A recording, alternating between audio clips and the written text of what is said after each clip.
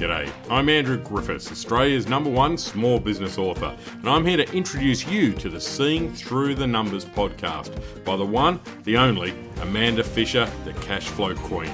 In this weekly podcast, Amanda's going to be talking about all things business, with a particular focus on unscrambling the numbers and understanding the cash flow in your business. So if you're ready to create more profit, reduce your stress, sit back and relax as the Cash Flow Queen helps you to start seeing through the numbers. Hello. Today I want to talk about data and privacy because yes, it's International Data Privacy Day on the 28th of January. Or maybe it's privacy. Privacy. That's the problem for me. I was brought up in England and Canada, and I now live in Australia, and the pronunciations are different depending which country you're in, and I can't remember which is which anymore. So I'm going with privacy. Maybe it's privacy. I'll talk about privacy today. So data and privacy. What does that mean for you? We've seen lots of problems with leaking of data from all sorts of major companies, major online sources. So it's about keeping your data protected. And how best can you do that? I don't think there's any absolute fail-safe way of keeping your data protected. I don't. If you keep a manual record, someone can break into your office and take it. If you keep it on your desktop or laptop or in your server, someone can hack in and take it. If you put your accounting records on a cloud accounting system, potentially it could be hacked. Maybe. I do think that most of the cloud accounting solutions have done an awful lot to maintain the protection of their data, and I personally feel very comfortable with having my accounting records and those of my clients on Xero. They've done the checks, they've got it backed up in multiple places. And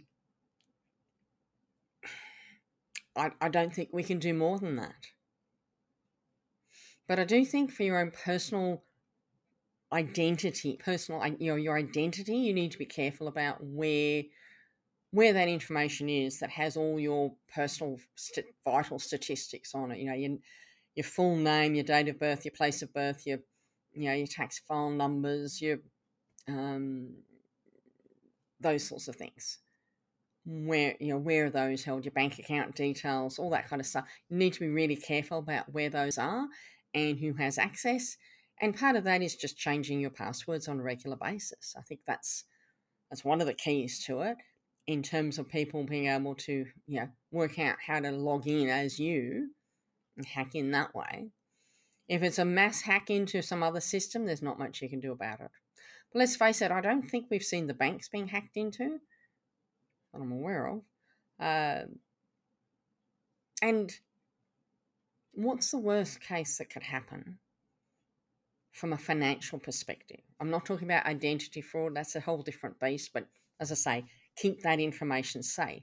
But if we're talking about financial records, what's the worst thing that can happen about having your financial records? Someone else having them. They know how much money you're making. They know what your sales revenue is. They may be able to find out who your client base is.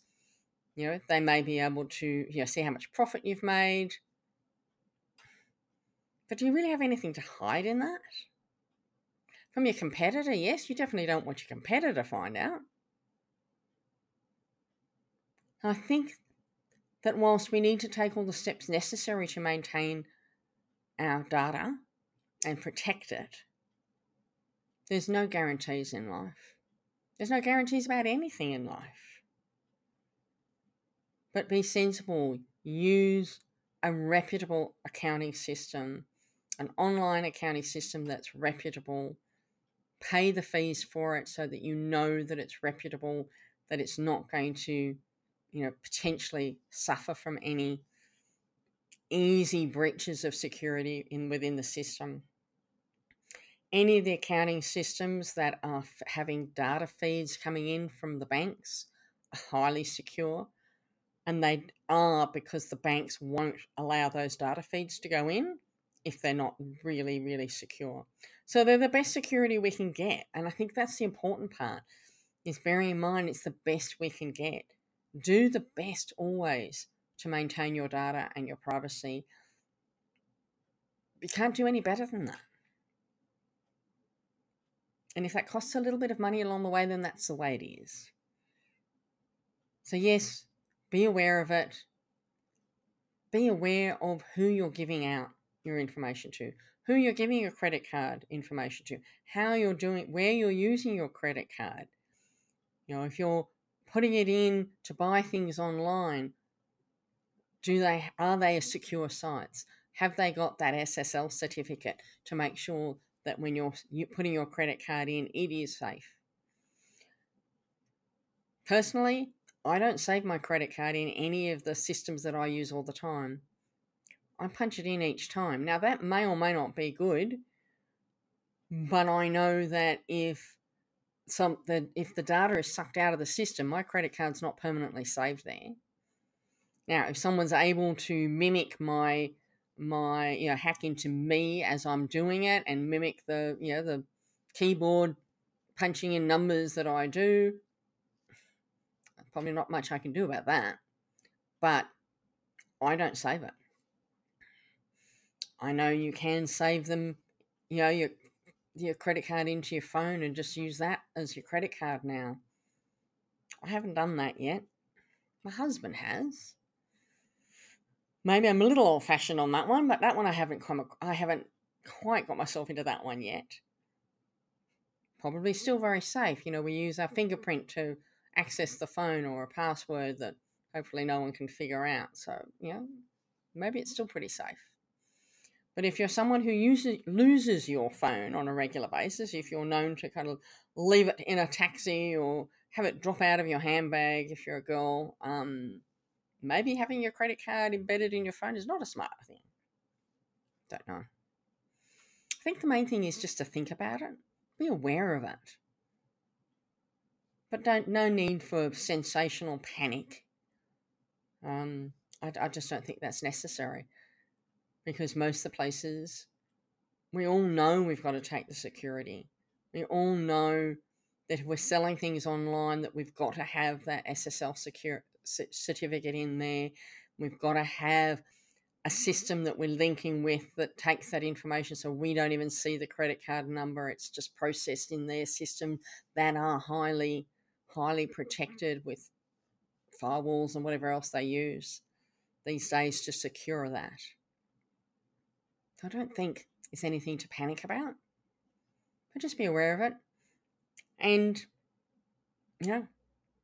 I've been using cloud accounting systems now for, probably 7-8 years, and with hundreds of clients over the years that I've worked with and set up on it, never had a problem. I don't see that that's an issue in terms of your financial side of things. There may be other things. Just protect it. Do what you can to maintain your privacy, and just be thoughtful about how and who you give that information to. And certainly, the golden rule of never give personal information to someone on the phone who says they're ringing from some company that needs it. Find out the phone number and ring it back to make sure that you are ringing the right place, or take their number down and do some investigating and double check. A lot of banks and financial institutions and things like that won't ask you for that information over the phone. Won't ask for it on emails. Beware the emails asking for information to confirm your stuff. But that's more personal identity stuff, but it obviously impacts credit cards as well.